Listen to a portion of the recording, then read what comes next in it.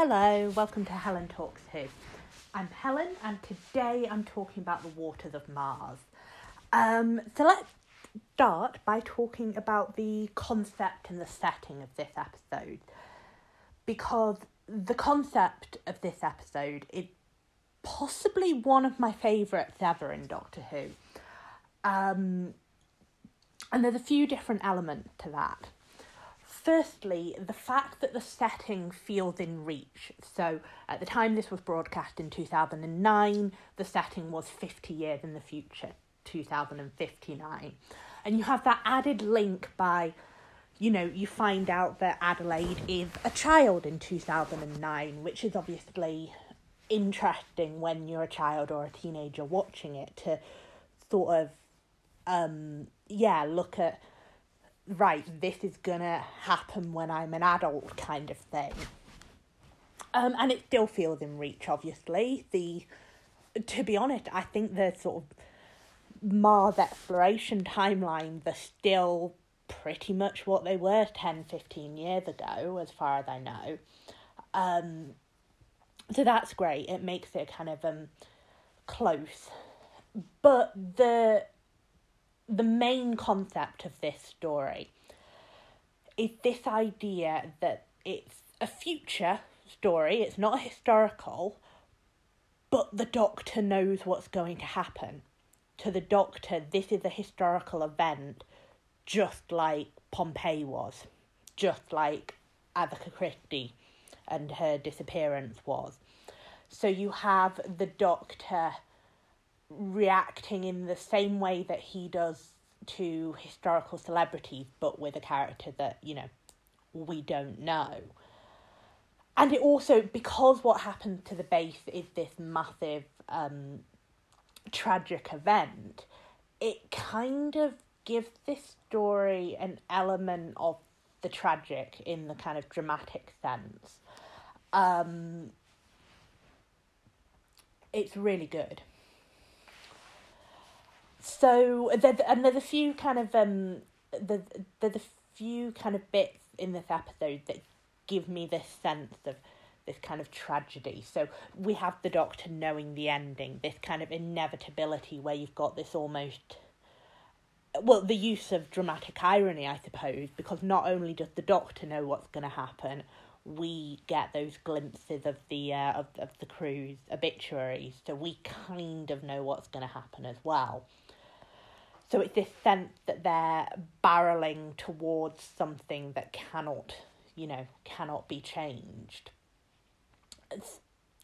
And that serves to just add an extra something to all of the normal sort of base under siege moments. There's this extra thing of, we know it's going to end badly.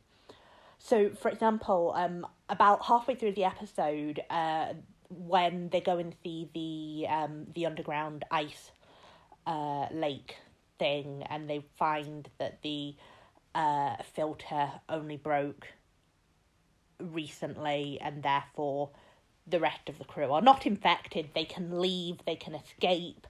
There's this moment of joy for Adelaide. But the Doctor knows that something else must happen, and we know as well. We're waiting for something to go wrong, which of course it does. In terms of the dramatic sense of tragedy, one of the main elements of a dramatic tragedy is this idea of having a downfall of a hero via their hamartia, their fatal flaw. And that is obviously relevant here for the Doctor with what he sort of goes through, the fact that he kind of gives in to temptation, and I will talk a lot more about that. You also have things like the kind of just the general tone of the episode near the end, when the Doctor's walking away in his spacesuit and he can hear the crew getting picked off one by one in the main base. It's, it partially gives this kind of like grim tone that's appropriate for the episode, but it also is building toward the Doctor breaking one of his internal rules, I suppose, and his downfall.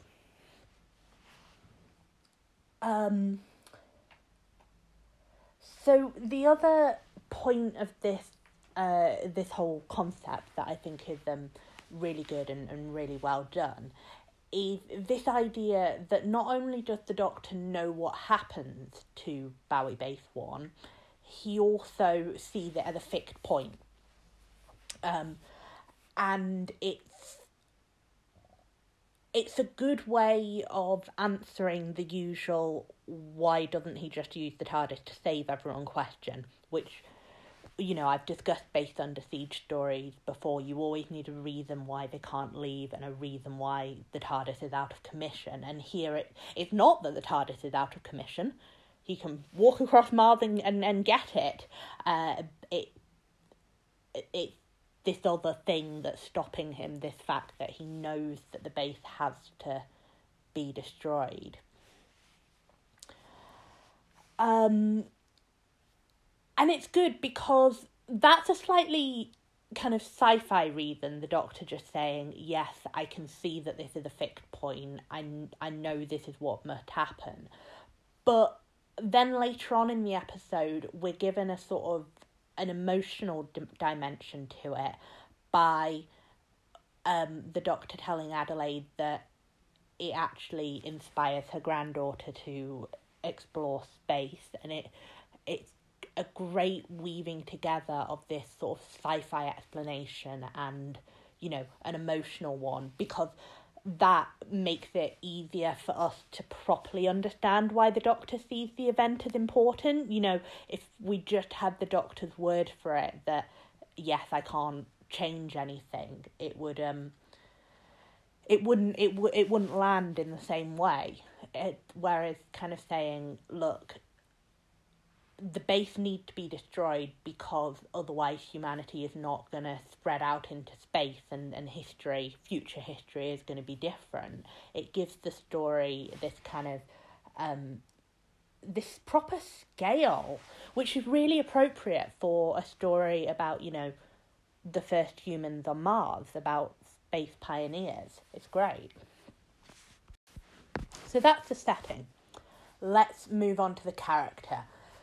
Now, the main character that we care about from the one-off cast is Adelaide, played by Lindsay Duncan. Absolutely marvellous character. She's just brilliant, and brilliant casting as well. All of the other characters, they're perfectly likeable, but they are all a bit forgettable, which, to be honest, is absolutely fine, because Adelaide is the key character, and she's the one that the Doctor and we as the audience spend the most time with. So I don't mind that the other characters are a bit, one-dimensional. I don't think that matters too much, because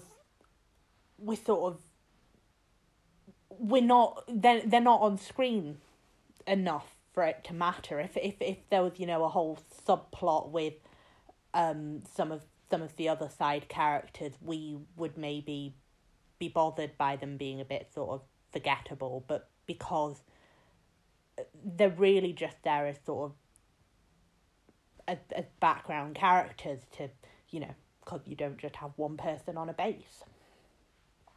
But Adelaide, now I'm gonna talk a bit about sort of the Doctor's reaction to Adelaide and their sort of interaction.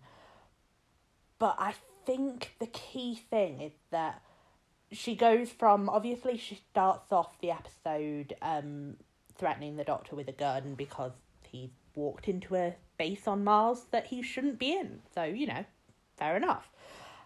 But she goes from that to telling the Doctor the story of the Daleks sparing her life, and that exchange that her and the Doctor have of Adelaide saying, "I knew I would follow it," and the Doctor going, "But not for revenge," and Adelaide just replies, "What would be the point of that?" I think from that exchange, and from how Adelaide kind of reacts to the things that happen, the Doctor kind of sees this kindred spirit in her, I think, which plays into his main arc, because, you know, this is, the sci-fi stuff is all well and good, and the, you know, the one-off characters, they're great, but the meat of this episode is the Doctor's reaction to the story that he's in. So I think the first question I do want to look at is, like, why does the Doctor stay? Because the story makes a point of several times in the first sort of 10-15 minutes of the Doctor going, "I really need to go," but he stays. So at first, the first time he said that, Adelaide forces him to stay because something slightly weird kicks off, and she goes, "You're new, you probably caused it, we need to double check."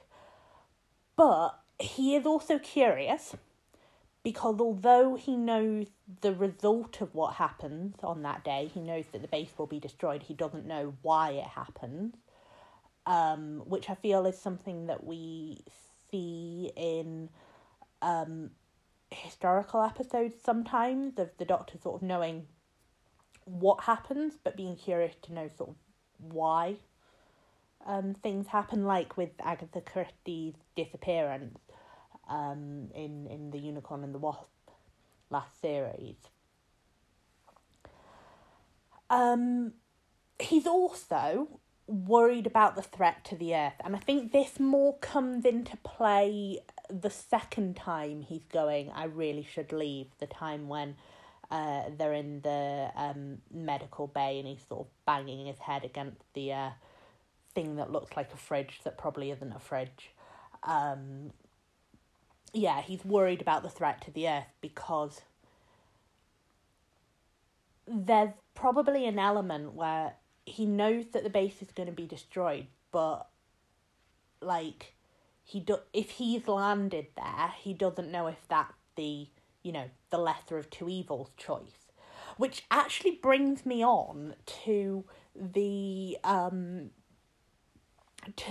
net quote in this episode that I wanted to talk about, which is when late in the episode, when the Doctor is actually leaving, and he's explaining to Adelaide why he's been so weird, basically. And he says, "Imagine you're in Pompeii and you try to save them, but in doing so you make it happen." Now, they literally draw the exact same parallel of there's a possibility that the base being destroyed is the equivalent of Pompeii being destroyed in the fires of Pompeii, where that was the least bad choice, where the other option was, you know, the whole of Earth being invaded. It's exactly the same parallel here. But that line's interesting because firstly it's drawing that parallel, but secondly the Doctor is particularly, I think, dwelling on the difference between observing a bad event and not being able to stop it versus actually triggering the bad event, which is what happened in Pompeii. Because he says, "Anything I do just makes it happen." The Doctor is carrying that. I wonder if that's exacerbated as well, because one of the points of the Pompeii episode was that Donna was there to share the burden, and obviously she can't remember that anymore. So I wonder if him thinking about that is kind of exacerbated by the fact that not only is Donna no longer travelling with him, but she can't remember that she did that. So it maybe feels more like it was all his responsibility again. But I think this is a really interesting point, because up to this point, the Doctor was kind of okay with the Bowie-based tragedy being a thing in the history books, which I think is something that, we can think of. If we think of a tragic event from the history books, we can, look at it, we can look at, how can we make sure it doesn't happen again and all of that, but we can view it with some historical distance, I suppose. But to the Doctor, the idea of being part of this tragedy, and in this case specifically, the idea of potentially being the cause of it, feels like too much to bear. And I think this idea is an absolutely genius take of the time travel aspect of the show. I love this idea that it's taking the kind of things that we normally wrestle with in historical episodes and is instead doing it as a future sci-fi based episode. I think it's so good. Now, I promised I'd talk a bit more about Adelaide and how and how the Doctor and them sort of interact. This idea of the Doctor, not being able to bear the idea of being a part of the Bowie-based tragedy, it's really amplified by the admiration that he has for Adelaide, because in Adelaide, he meets someone that he really wants to save. Just, he wants her to be the next Caecilius, where he can save her and it's okay. And he can't. He could have saved all of the others earlier on in the episode, in theory. I know, I don't know what I was going to say there, but he could have saved them all earlier on in the episode, but he can't save Adelaide, and she's the one he's got this bond with, and has, he really sees her as this sort of like kindred spirit and person that he genuinely admires, which is heartbreaking. You can see why that, alongside, the other stuff I've discussed, does really drive him to end up going down the path of the Time Lord Victorious stuff. So let's discuss a little bit of the Doctor going all Time Lord Victorious at the end of the episode. So there's 2 points that I want to pick out. The first is that, so when he comes back, when he decides to save them, and he comes back and he starts looking around for what to use to stop this coming, he mentions that his death has been prophesied. He mentions the whole 4 knock thing, and he said, I'm pretty sure I know what that means, and it's not here and it's not now. He's essentially behaving like this idea of, my death has been prophesied, so I'm functionally immortal, which I kind of love. I feel like that's a very real way of behaving. You've been told that I know not exactly when I'm going to die, but I know that it's not yet. So therefore, I don't know, this idea of like not being quite so scared of the dangers. I think that's just a really interesting way for a fictional character specifically to behave. But of course, so obviously the Doctor going all Time Lord victorious, it's this twisted version of his usual heroics, and I love how that's portrayed in the sort of final 10 minutes or so of the episode. Again, I feel like I've been saying this every episode at the moment, but David Tennant's performance is just absolutely stunning. So it's this idea of like the Doctor's doing all this typically heroic stuff, you know, finding the robot, helping them to seal the base walls and all of that, but he's doing it kind of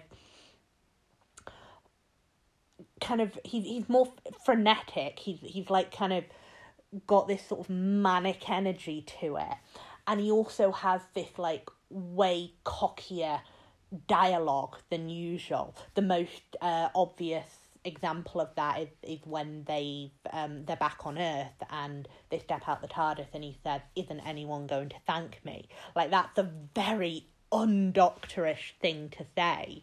You know, I mean, we had in the next Doctor that whole thing of Jackson Lake saying he saves the world and he rarely gets thanked. We see that theme.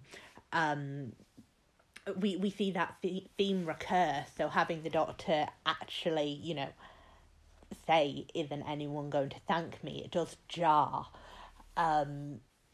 It's great. Like, it's a really great way of doing it. I think it was quite... It was very dramatic at the time. Obviously now we know that it all kind of works out, but it was very dramatic in the time, knowing that this was, you know, the 10th Doctor's penultimate story, and seeing him kind of lose it like this. It was very dramatic. So, obviously, he doesn't stay as Time Lord victorious for, you know, heading out of the episode. He does, it does get punctured within the episode, and it's Adelaide that does so, which is why, you know, her characterization has been such a big part of this story. And there's some interesting parallels here. So earlier in the episode, when Adelaide locks the Doctor in the airlock and kind of forces him to tell her what's up, the Doctor tells Adelaide that she's going to die, and she says, "I won't die. I will not." And it's interesting because I do wonder if he somewhat takes this forward into his final story, because although the kind of the worst part of the Time Lord Victoria stuff is punctured, you know, there is still an element of the Doctor after this story running away from death. And if you think ahead to both him raging at his death when it finally comes, which I'm sure is a scene I will talk about in much greater depth next episode, and even if you think ahead to his final words. So I do wonder if he sort of takes that influence forward. Because, so there's the parallel of Adelaide going, "No, I'm not going to die. I'm going to try my very best to survive," which she doesn't say that second bit, but it's very much in her actions. And yeah, the Doctor doing the running away from death and his rage of it. And then Adelaide's sacrifice is paralleled in the next story, in the Doctor's sort of quiet acceptance, when he kind of goes, of course I'm going to save you, and steps into the glass booth next episode.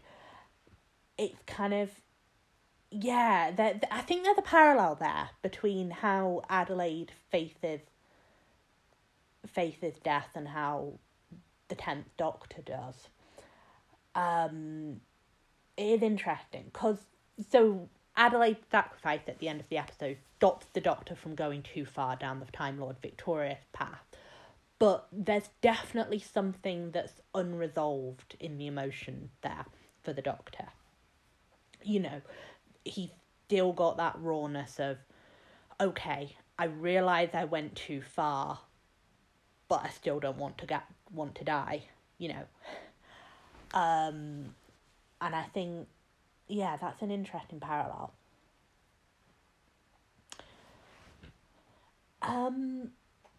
Cool. So, thank you very much for listening.